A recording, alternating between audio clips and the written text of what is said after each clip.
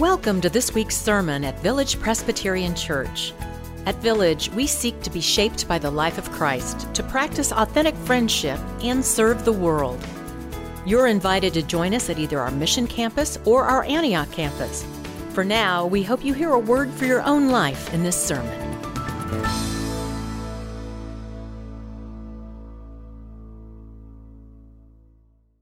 This morning's scripture lesson is from Luke 24, verses 1 through 11. I know it says 1 through 12, but we have a surprise for you, and there's a method in our madness someplace. If you wish, you may find this passage in your pew Bibles on page 964. But first, let us prepare our hearts through prayer. Lord of life, by submitting to death, you overcame the grave, and by the power of your resurrection, you restore humanity and renew the world. Open our minds to receive your hope, and kindle our hearts with the presence of your Spirit, that we may hear your words of comfort and challenge in the reading of the Scriptures. Amen. Now, on the first day of the week, at early dawn, they came to the grave, taking the spices that they had prepared. But they found the stone rolled away from the tomb, and when they went in, they did not find the body. While they were perplexed about this, suddenly, two men, dazzling clothes, stood beside them. Oh, the women were terrified and bowed their faces to the ground. But the men said to them, "Why do you look for the living among the dead? He is not here, but has risen." And the second one said, "Remember how he told you, while he was still in Galilee, that the Son of Man must be handed over to sinners and be crucified, and the third day rise again." Then they remembered these words, and returning from the tomb, they told all this to the 11 and to all the rest. Now it was Mary Magdalene, Joanna, Mary, the mother of James, and the other women with them who told this to the apostles. But these words seemed to them an idle tale, and they did not believe them. The grass withers, the flower fades, but the word of our Lord stands forever.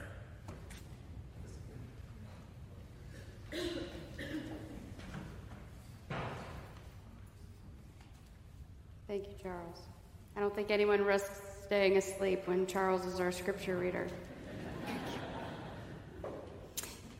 Every church I have ever served, there is something uniquely different about how we celebrate Easter together. There's something different just about the feel and the culture of a place on a day that is that special.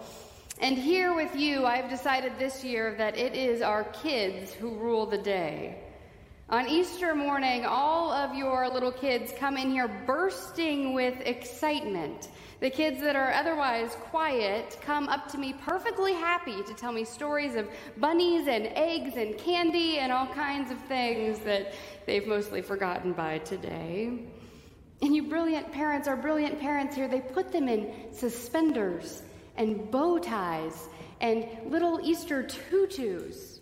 It's too much. It's too cute. This year we had the special privilege of baptizing two of these little ones, two little sisters, in the midst of our 5 o'clock gathering service. It happens every Sunday evening. And the older of these two sisters, she's about 2.5, and as we got ready for her baptism, she walked right up to the front of the worship space. She turned and looked at the congregation, and she said, "Happy Easter."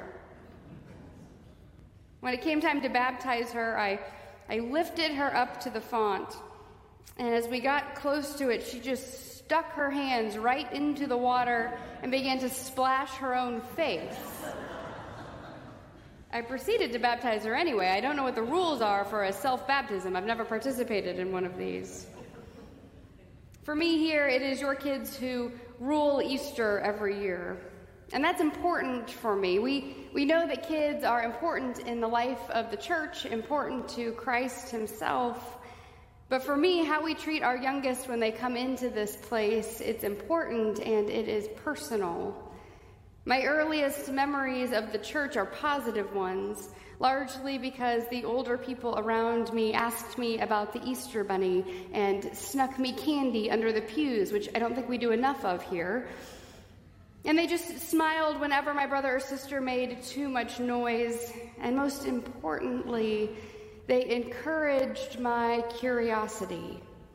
The earliest memories of the church for me are of it being a place that nurtured my abundance of questions. I was a very curious kid. My parents were thankfully good at this. They didn't let my questions go unexplored or unanswered. But then we started going to church. My parents were not church-going people, but my grandma was a very successful shamer. And so we began to go to church every Sunday, the small Presbyterian church in my hometown. It was there that my questions expanded. These were questions that it was a little harder for my parents to create impromptu field trips to figure out. And so if you're here in these pews fairly regularly, it's harder to remember, I think, just how strange our story and the things we do here really are. As a child, I was very aware of these strange things. I was very concerned about where the dinosaurs were in Genesis. I was frightened for a longer period of time than I'm comfortable admitting with the idea of angels. You see, in our book, angels are really preoccupied with showing up to young women and telling them they're having babies. I was concerned about this as a child. And Easter, forget about it. I learned to ride my bike in a local cemetery, which makes the prospect of resurrection terrifying. It had to be explained to me that it was Jesus, at least for now. It was just Jesus. But my parents, brilliantly, they told me to go ask the pastor when these questions came up. And thankfully, God bless that man, he took my questions in stride. He answered what he could, and when he couldn't come up with something to satisfy me, he told me to keep asking. He encouraged my wondering. He explained to me that there are a lot of things we just don't know, that some of the missing pieces are the mystery of our faith, but that also some missing pieces just haven't been imagined yet. He passed away some years before I knew I was called to seminary, but I know that he planted those early seeds. My wondering hasn't stopped since I've grown in life and faith, but it changes. I think you understand that. Through college and seminary, I was introduced to worlds that I didn't previously know existed. And these names and these ideas and these professors and their perfectly tailored tweed jackets that looked like they walked out of a Google image search for professor. There were these big, beautiful libraries with more books than I would ever be able to consume. I was introduced to these new worlds as if they had all the answers for all of the things. I didn't stop asking questions, but I have spent some time trusting that answers exist if I just don't know them, that I just need to look farther, read more, study more, find someone in a tweed jacket and ask them. And in a lot of cases, that is true. But it was also true that those big buildings and beautiful libraries, that they might have seduced me into accepting some answers that I have never been quite satisfied with. Answers that are just not good enough.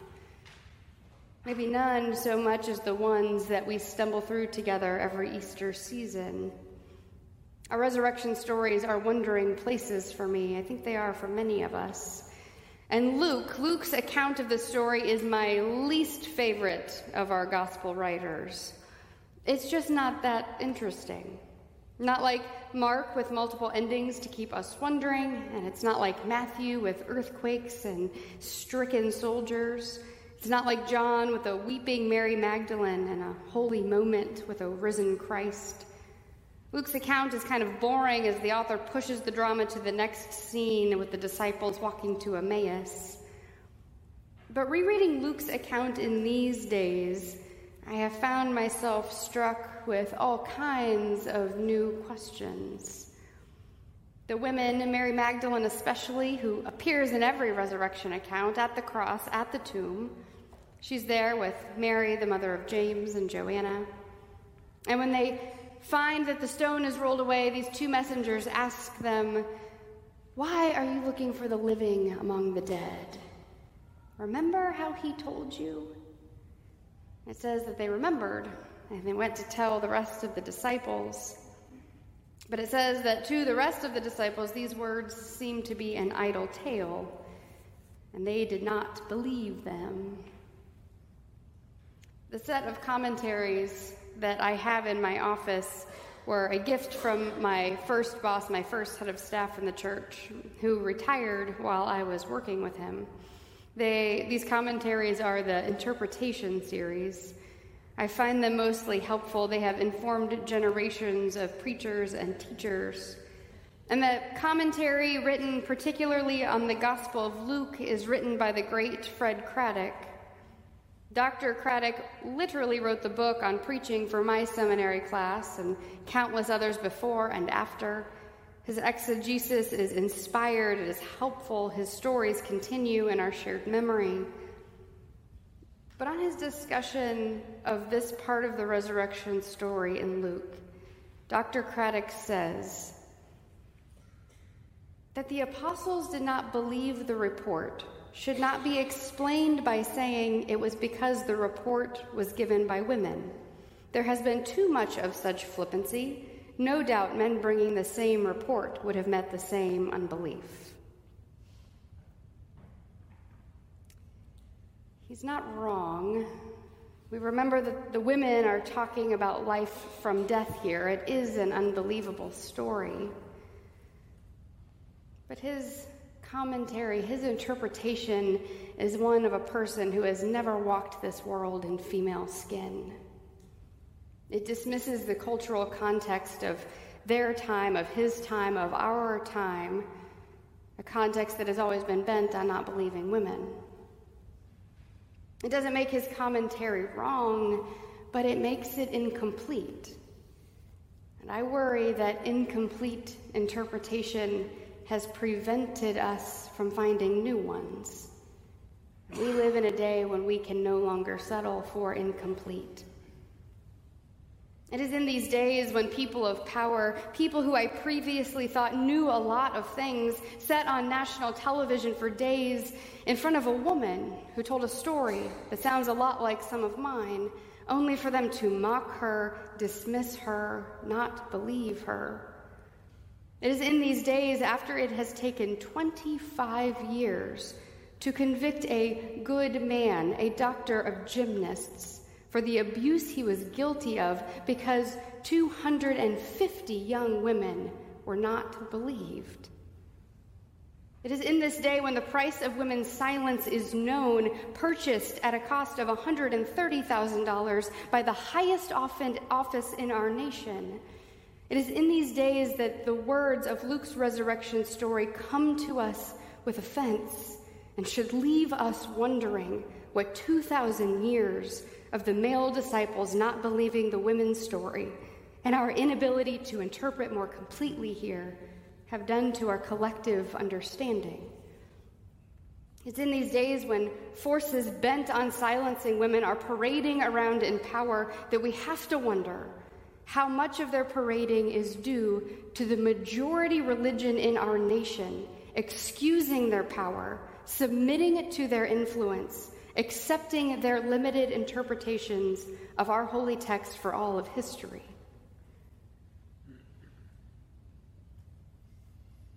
So I've spent this year trying to reclaim my wondering, because I desperately do not want to hand down those unsatisfying answers to all of the curious kids who show up here on Easter morning. It is the case, thanks be to God, that we are living through a time when alternative interpretations are available.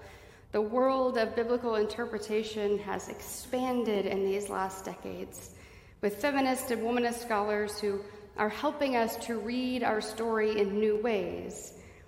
Don't hear me wrong, we've been at this since Mary Magdalene's first sermon, but for the first time in our 2,000-year history, the Spirit has cracked open the church just enough that we've started to believe. And I think it's our resurrection heroine, Mary Magdalene herself, who might be able to help us here. Forever and ever, Mary Magdalene has been the penitent sinner. We see her that way because at least in the 6th century, if not before, Mary Magdalene's identity has been cemented into that of a prostitute. It was in the year 594 that Pope Gregory the Great preached Homily 33 on Easter Sunday and forever cast Mary Magdalene to the role of a harlot. There is no scriptural reference for Mary being a penitent harlot. The only scriptural reference for Mary's sins comes from a single verse in Luke that mentions expelling her 7 demons. No mention of what those are or what that means. It wasn't until 1969 that the Catholic Church formally repealed that original teaching and confessed that Mary Magdalene was probably not a prostitute, that her sins are likely not of a sexual nature, but for 1,300 years her image was painted, enshrined in red, with clothes that always revealed a little too much of her skin. Her feast day was consecrated, forever the saint to those who struggle with sexual temptation. And so forever, whenever our wondering crops up about Mary Magdalene, the outcome is something like Dan Brown's The Da Vinci Code. Our questions have been co-opted by the idea of Mary as a sexualized figure, which limits our interpretation of her to one of scandal. Unless we are willing to put on a new lens and wonder a little farther, that's who she will be trapped to be. So wonder with me. We know that the names in our biblical text are never just names. So I was first taught that she was Mary from a town called Magdala. It's a small fishing town on the Sea of Galilee, 3 hours north of Tiberias, with a tower that overlooks the sea, a fishing village. It seems a reasonable assessment of her name, but new scholars have wondered. Is Mary's name about geography, or is it functional? Remember how Jesus reinterprets Peter's name in the Gospel of Matthew to be the rock on which I will build my church. Literally translated, Magdala means tower, or alternatively, pulpit. Like Peter the rock, what if Mary is named Magdala, the tower, the pulpit from which the first words of resurrection will be preached? Maybe we're getting ahead of ourselves. A curious person might first ask why there are so many Marys. It is because the most famous woman in all of Hebrew literature is Miriam. Miriam, sister of Moses and Aaron, first prophet of the Old Testament, not first female prophet, first prophet. Translated into Aramaic and Greek, Miriam is Maria, English, Mary. They're all named after Miriam. The following of our first prophet is strong in this community. And some more recent female scholars have offered this. Why are we so certain that these are all different Marys? What if several of these characters are all Mary Magdalene?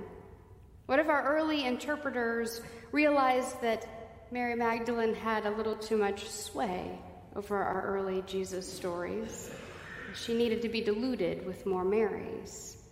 What if at least a few of these, Mary, sister of Martha, Mary of Bethany, what if they're all Mary Magdalene? What if we knew her as Mary in the tradition of the great prophet Miriam from the city of Bethany, sister of Martha and Lazarus, who Jesus brought back from the dead, she who is called the Magdalene, a tower who will preach the first words of resurrection? changes some things. This matters. Mary's Magdalene role in Jesus' life and in our faith isn't a female question. Her identity is a Christian question. If we confess to follow this Jesus, we should be curious about his closest companion. Knowing her can, and I think does, help us to know him better.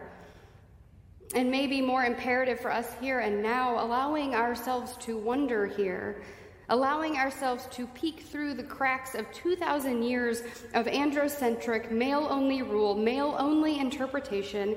It has the ability to shine some light on all kinds of questions we need to be asking of our biblical text, of all of our accepted incomplete interpretations. We need the wisdom from our past.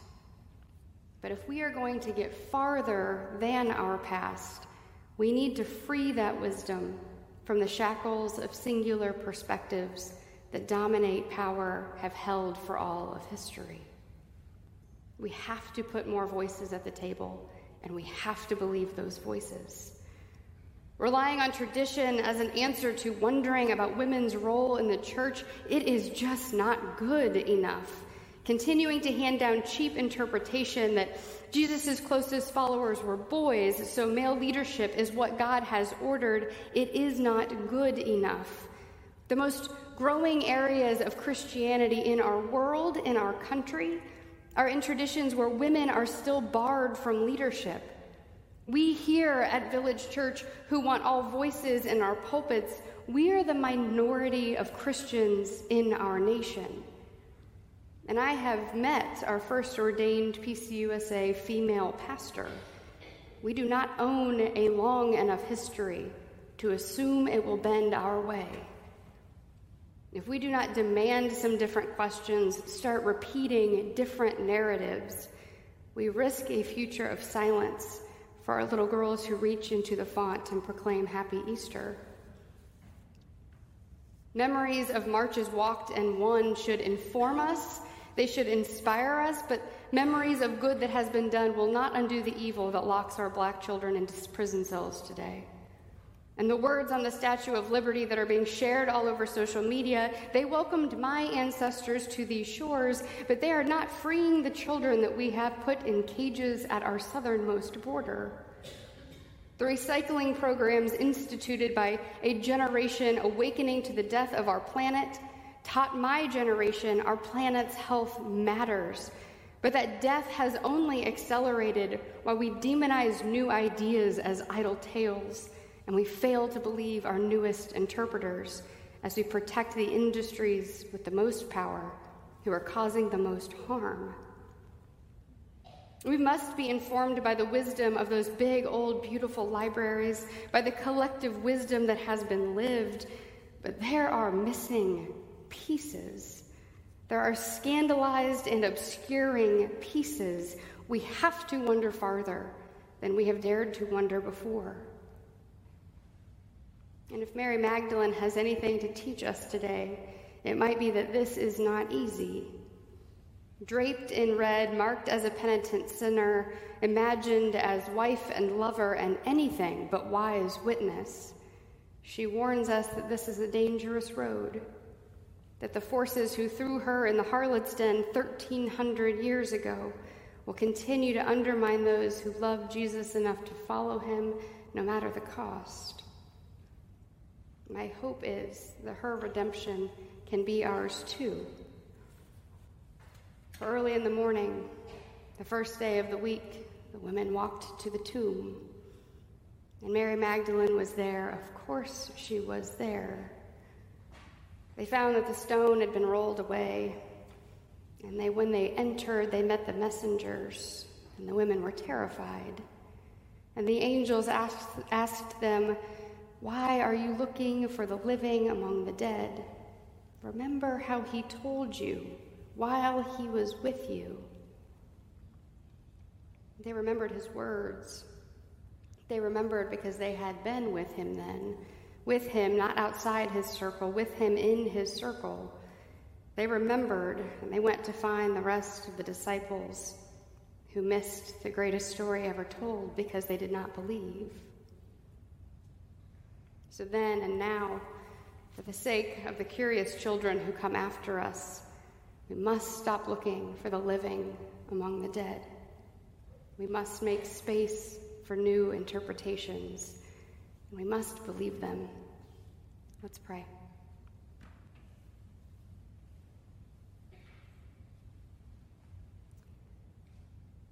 So, Holy God, free us from interpretations that are incomplete, and help us, God, to believe. Amen. Thank you for listening to this week's sermon at Village Presbyterian Church. Learn more about us at villagepres.org, and we invite you to join us again next week.